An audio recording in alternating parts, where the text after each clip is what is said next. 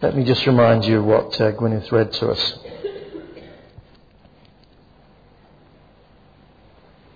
That's verse 7. The vineyard of the Lord Almighty is the house of Israel. The men of Judah are the garden of his delight. He looked for justice, but saw bloodshed, for righteousness, but heard cries of distress. Let's ask God to help us understand that. Heavenly Father, we want to ask that you will help us to understand your word. We want to thank you for the ways in which you have spoken to us again and again in this church, and for so many of us in our lives in different places and at different times.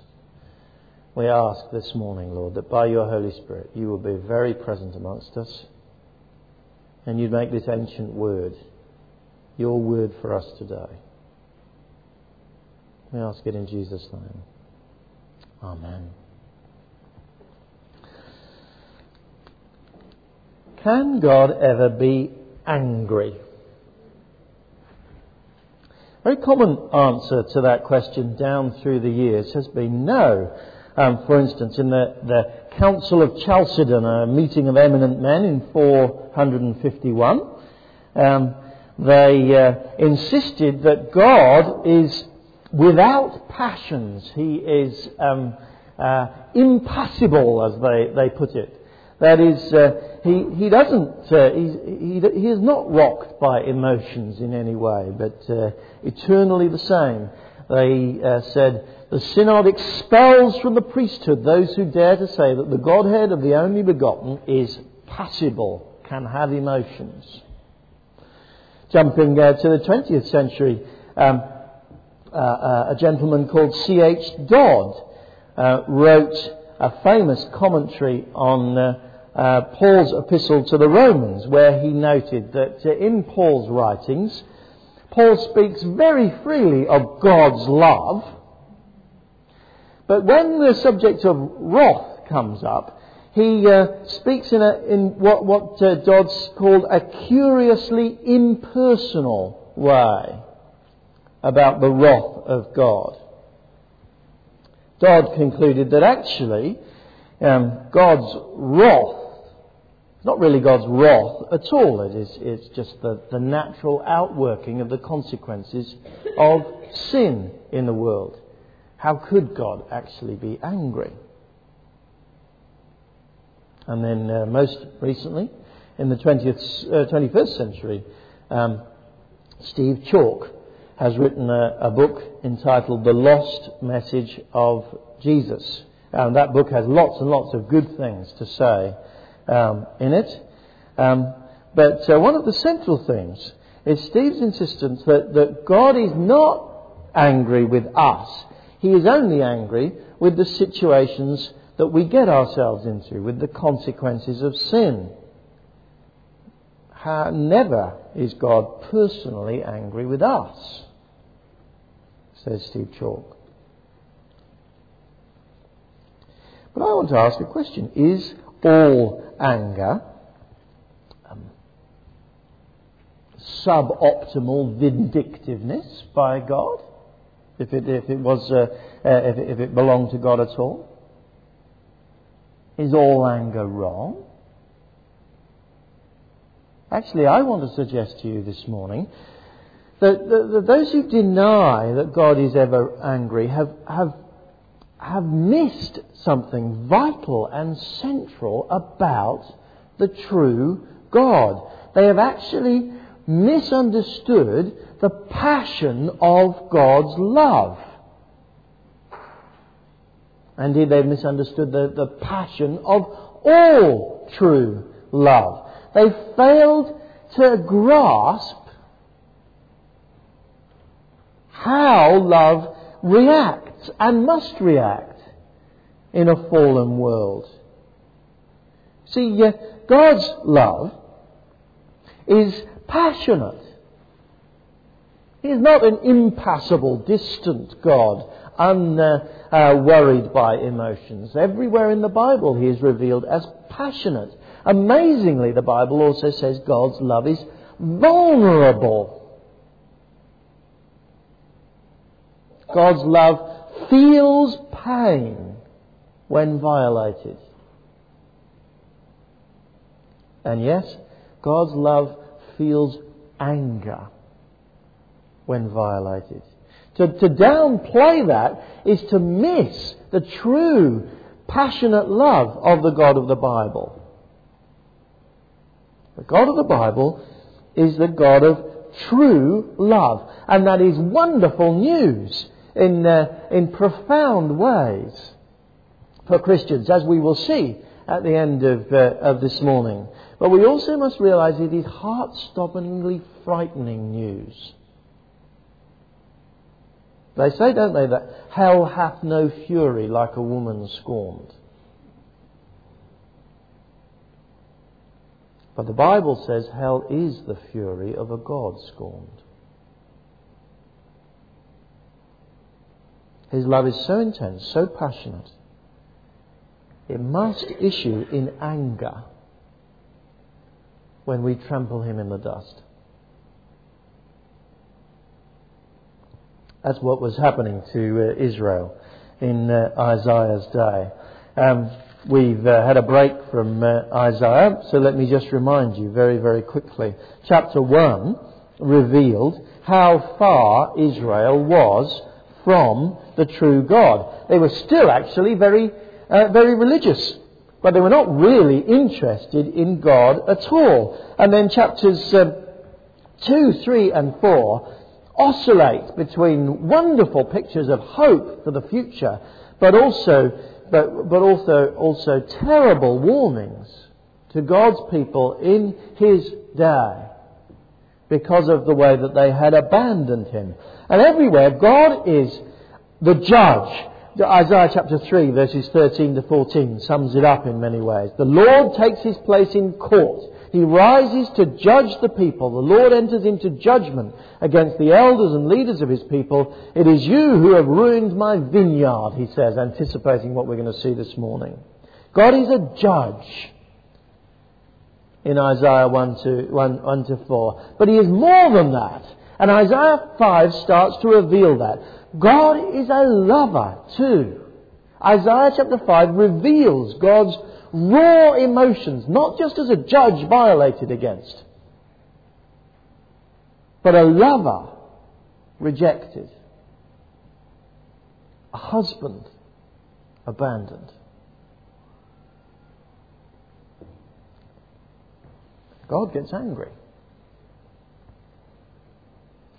In order to understand the heart of God, though, we first of all must look at what is made very clear in verses 1 to 7 of Isaiah 5.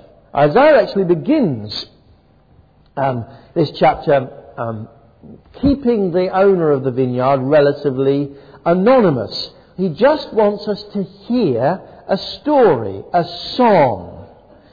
It's a song, first of all, about a loved one. I will sing for the one I love, a song about his vineyard. My loved one had a vineyard on a fertile hillside.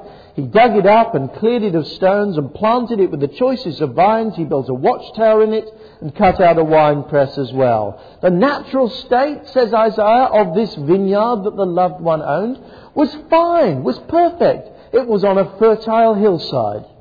The preparation of this vineyard by the owner, by the loved one, was exemplary. The soil was dug up, it was cleared of stones. The quality of the stock that was chosen to plant up this vineyard was excellent. They were the choicest vines. The loved one's ongoing commitment to the care of the vineyard was without fault as well. He built a watchtower. So naturally, he expects fruit. He invests great energy, eagerly chiseling a wine press out of the solid rock so that he can take those lovely grapes he's looking forward to and make them into wine. And then what does he get? He looked for a good crop of grapes, but it yielded only bad fruit. Yielded only literally stink fruit.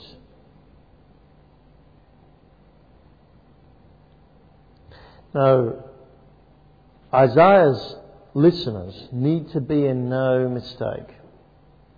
This is a responsible, caring, assiduous vineyard owner. It's nothing that he has done wrong that has caused this stinking crop.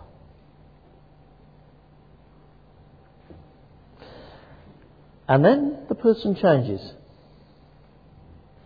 Started being a song about a loved one, but now it's shifted. Now the song is by the loved one. We are being invited now to identify with this owner of the vineyard. Verse 3, now you dwellers in Jerusalem and men of Judah, judge between me and my vineyard. What more could have been done for my vineyard than I have done for it? When I looked for good grapes, why did it yield only bad? What more could I have done, he answers. Answer, nothing. Why did the vineyard yield bad grapes? Answer, something must have happened to the vines.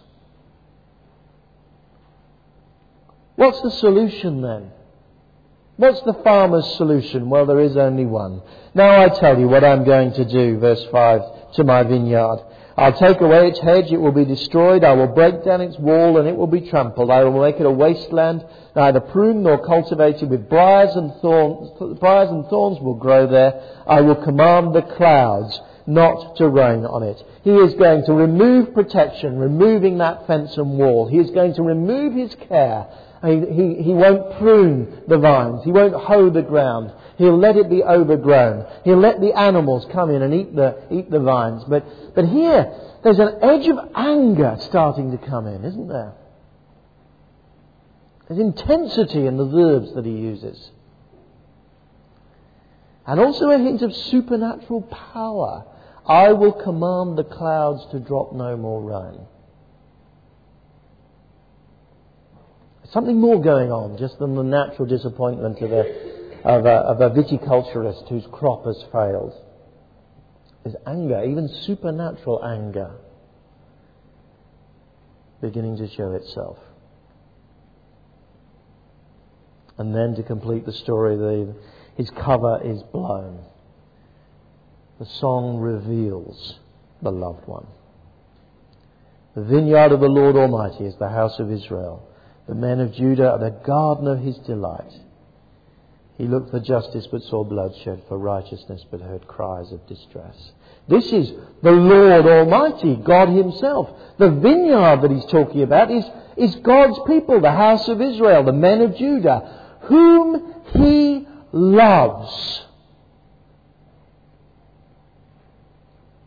They are the garden of his delight. Do you see that?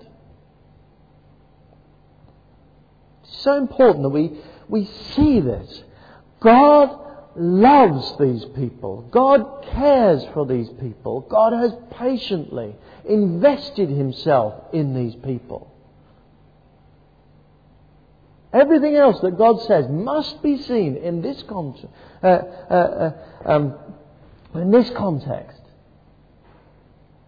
He is a passionate, faithful lover. How do you think that applies today?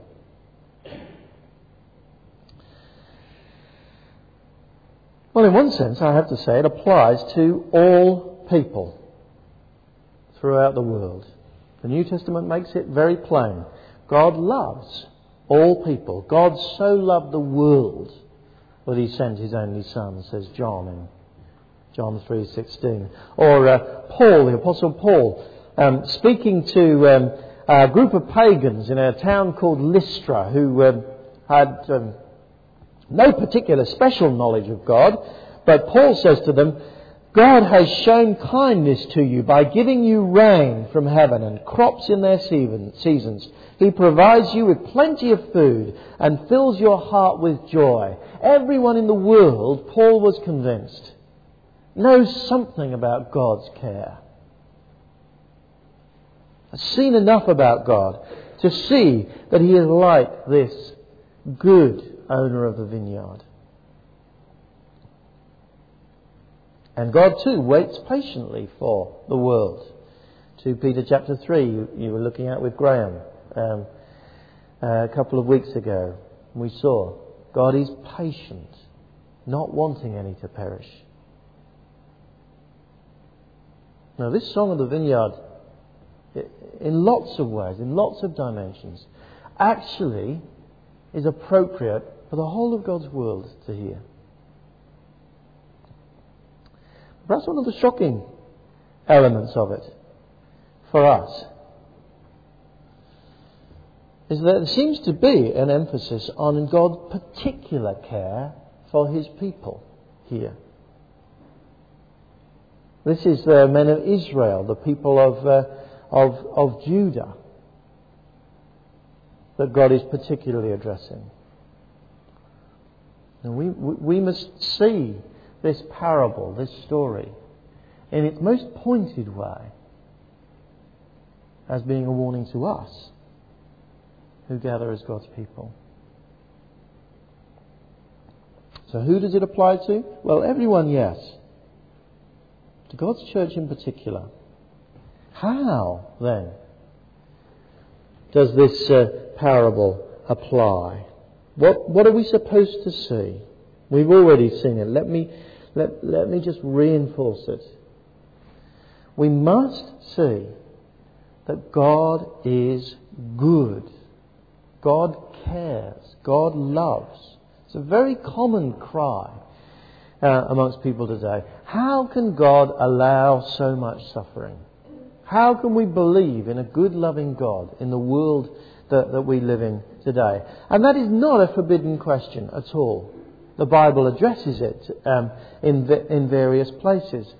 But frankly, I see both inside and outside of the church what amounts sometimes to a morbid obsession about suffering, which loses sight of the overwhelming evidence that there is in this world of God's goodness. And thank God that there's an increasing number of films out there that are starting to try to celebrate good things in the world. Just occasionally they look back to God as well and recognise that God is the source of all good things, as James chapter 1 says. We need to make sure that any questions about suffering are in the context of overwhelming evidence about the goodness of God, or we will become obsessed with those things to a point which distorts our appreciation of God's world.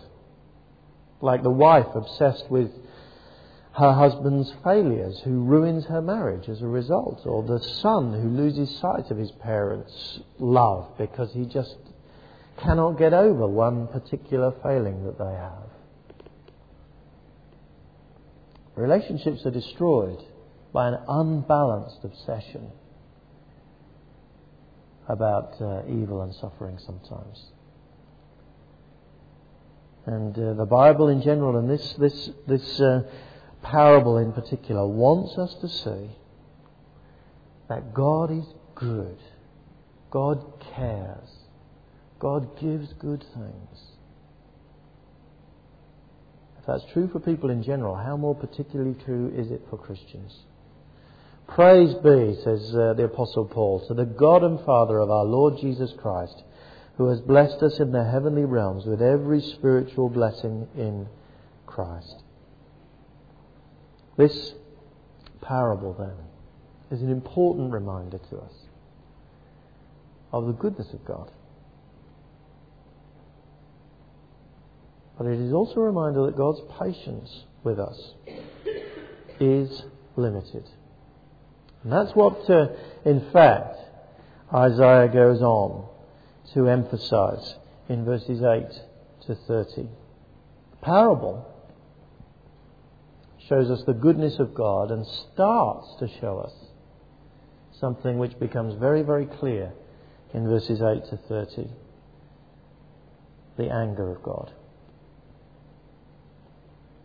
We need to explore that then, as we began to do at the beginning.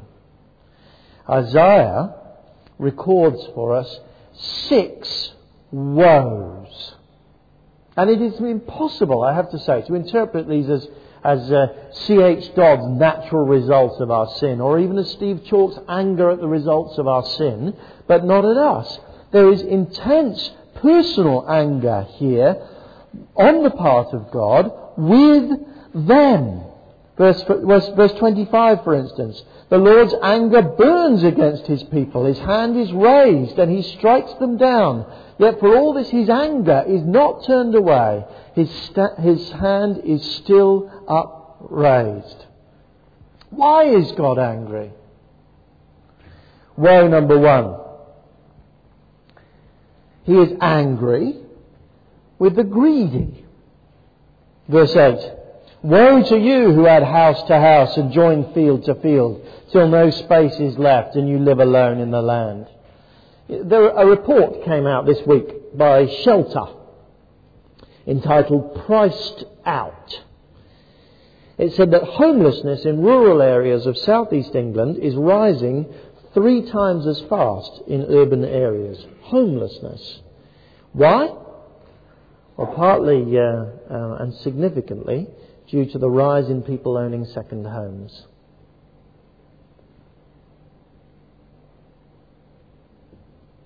Woe to you who add house to house till no space is left.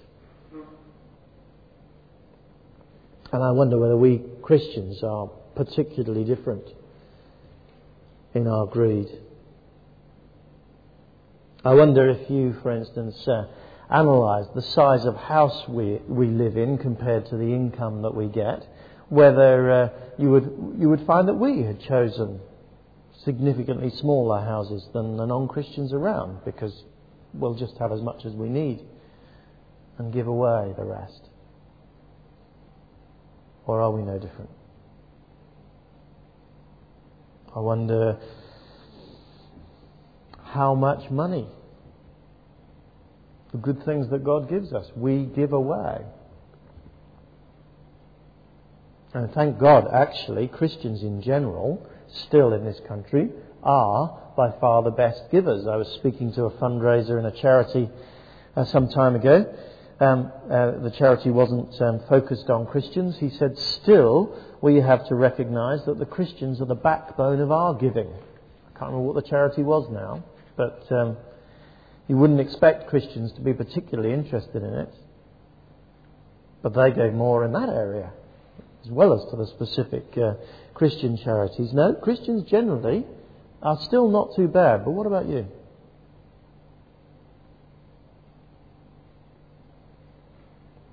And you know, this greed that God is talking about starts very young. At Christmas.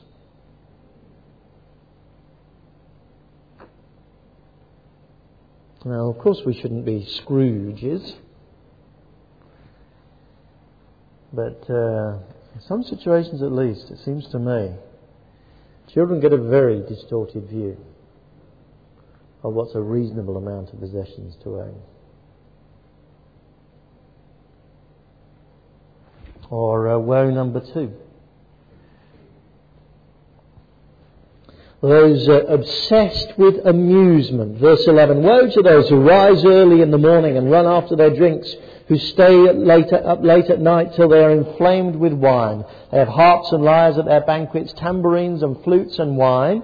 Now, God's not against alcohol. He's not against fun. He's not against musical instruments.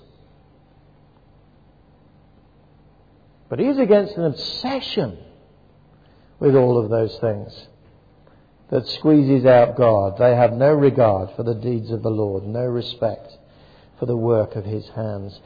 Some time ago, Neil Postman wrote a book, Amusing Ourselves to Death, where he demonstrated that our obsession with amusement and distractions is actually destroying the fabric of our lives. Or woe number 3. Those as Isaiah seems to describe it, harnessed to sin. Verse 18, woe to those who draw sin along with cords of deceit and wickedness as with cart ropes. There may be some intentional progression here. They start off bound only with cords to this sin. They draw it along with cords. But sooner or later, those of us, as we indulge in sin, find that we are harnessed to wickedness with massive cart ropes. And what keeps us tied to those cords when they're still weak enough to be broken is deceit. We deceive ourselves.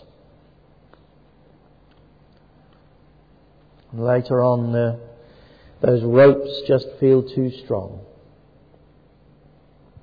And what is that deceit? Verse 19. They say, let God hurry, let him hasten his work so that we may see it. Let it approach, let the plan of the Holy One of Israel come so that we may know it. Ignoring the state they're in. They almost mock judgment.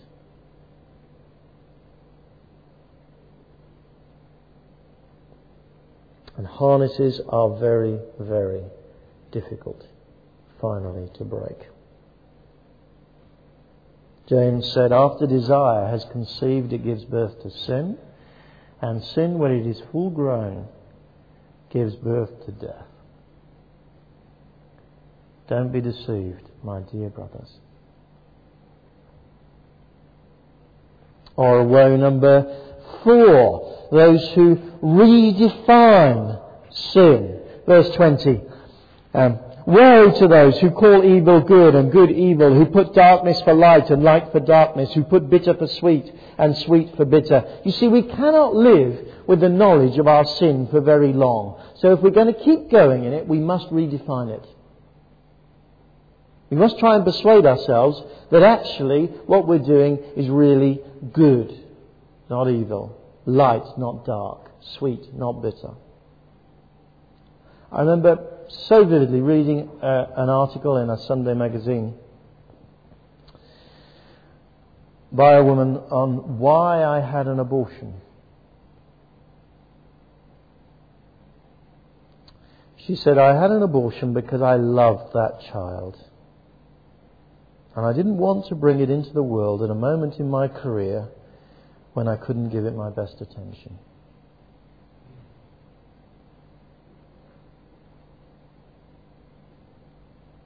Makes you weep, doesn't it?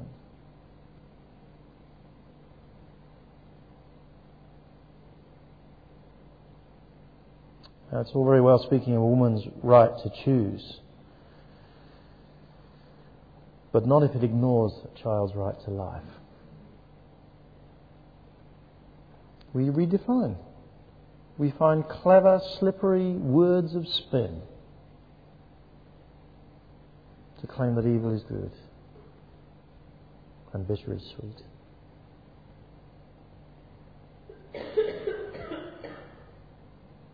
Woe number 5, on the self-satisfied, verse 21. Woe to those who are wise in their own eyes, clever in their own sight. There are few things that God hates more than arrogance. And yet our world is filled with people who desperately coming up with sophisticated arguments. I remember I may have told you this story before. There's a well-known sociologist who's retired now, who devoted his life really to finding ways of cleverly justifying promiscuity and so on. A friend of mine said you could be half impressed by his articles until you saw him at the Freshers' Disco, desperately as a 40-something trying to get off with these young new undergraduates. You knew he's a desperate man, maybe wise in his own eyes, but not in God's.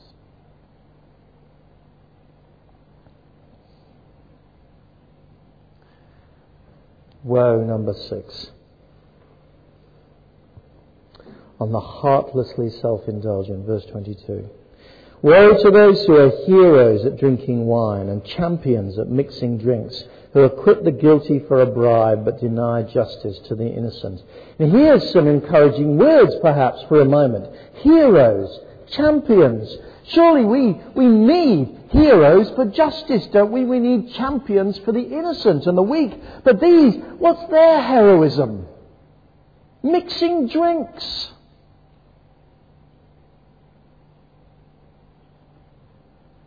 They take bribes. They deny justice to the innocent.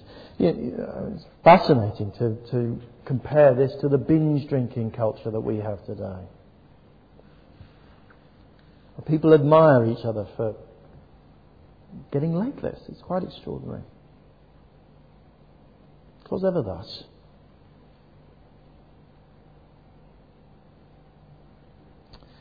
There is a heartlessness then.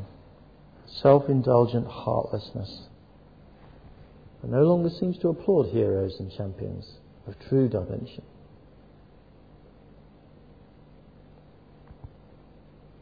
But here's the question I want to ask. How profoundly different are we?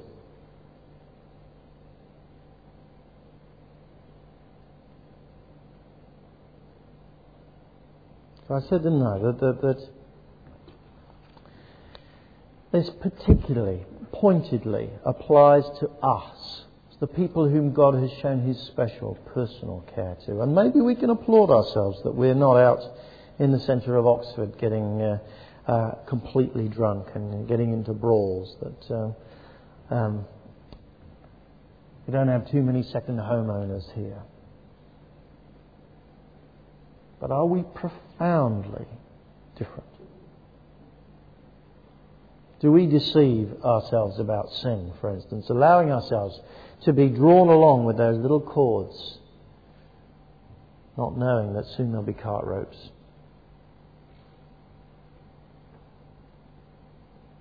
Do we redefine sin? Now, a little bit of watching a sexually explicit film, well, that'll spice up my married life, won't it?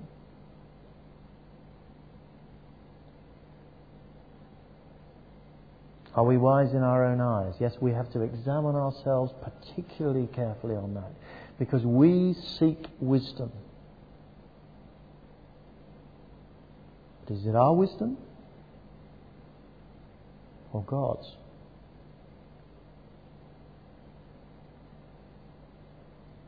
Are we heroes and champions for God's causes or much lesser causes? Now, Israel had slipped a long way, and thank God most of God's people have not slipped quite so far, but we need to let these words bite. These are the words of a God who is angry. Is an angry God a sub-Christian God? Well, actually, no. Jesus, when he was speaking to the Pharisees in his day, in Matthew 23, pronounced 7 woes on those Pharisees, not just 6. Jesus, who told another parable about a vineyard in Luke chapter 20, spoke about an owner who finally comes and kills the tenants of the vineyard because they refuse to give him his share of the harvest. This is the anger of a passible God, of a passionate God, of a God who truly loves, who cannot but be angry when his care and love is rejected. But God's anger is not the last word. Frighteningly, God's anger is the last word in Isaiah chapter 5. And Isaiah 1 to 5 stands as a prologue for the whole of Isaiah. We'll see next week that it moves into a different mood and different material from Isaiah 6 onwards. This is the introductory summary to the whole of Isaiah's message. And it ends with God's judgment and anger. But Isaiah itself doesn't end with God's anger? And that's what we need to explore for just a couple of minutes. We've seen the goodness of God. We've seen the anger of God. Now we need to see the faithfulness of God. And I want to take you just to two passages, just quickly, in Isaiah, to see how this message reaches its fulfillment. The first is in Isaiah chapter 40.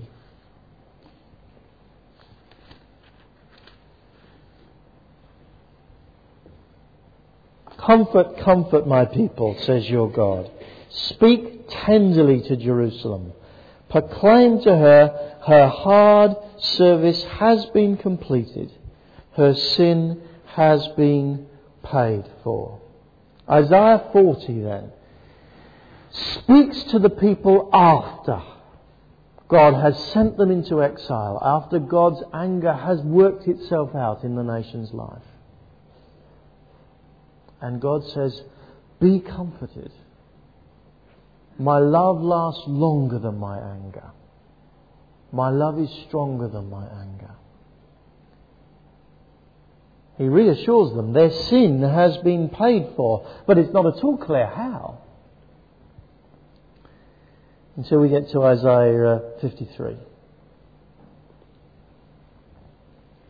Just flicking forward, we get to Isaiah 53 verse 5. Isaiah 53 portrays a servant who stands in the place of Israel, who stands in the place of God's people and suffers on their behalf. Chapter 53 verse 5, he was pierced for our transgressions, he was crushed for our iniquities. The punishment that brought us peace was upon him. By his wounds we are healed. Isaiah looks forward to a servant whom he never saw, but we have seen. Jesus Christ. Someone who actually will absorb the consequences of our sin within himself. And because he is God-made Son, God-made man, the Son of God, because he is God in the flesh, we can see that it is God as man who finally absorbs God's wrath against our sin into himself. God the Father and God the Son agreeing together. This righteous anger that I feel cannot be vented on those people. It must be absorbed within my person as Father and Son.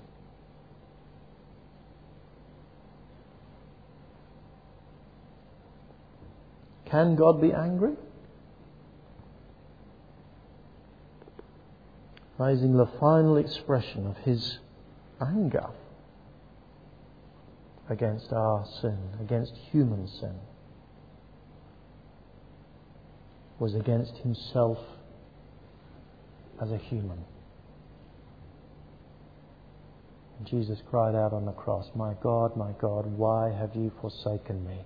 And darkness came over the land, and he died.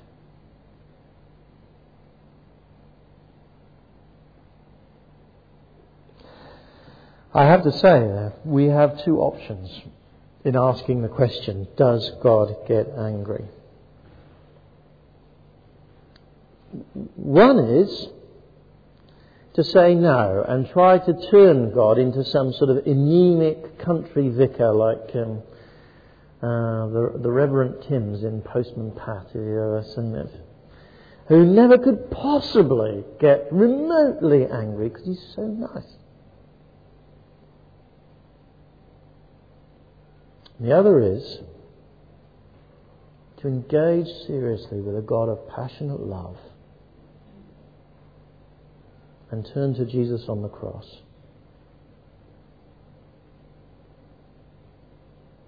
and say, God is extraordinary. That you, whose emotions were so stirred up by my rebellion, should nevertheless be prepared to absorb that within yourself.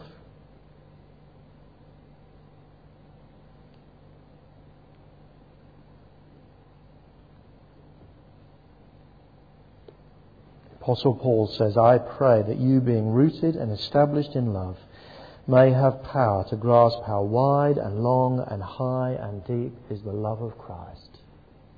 Only when we see the passible God, the passionate God, the God who loves with extraordinary passion, will we see the cross as the final expression of the most extraordinary love.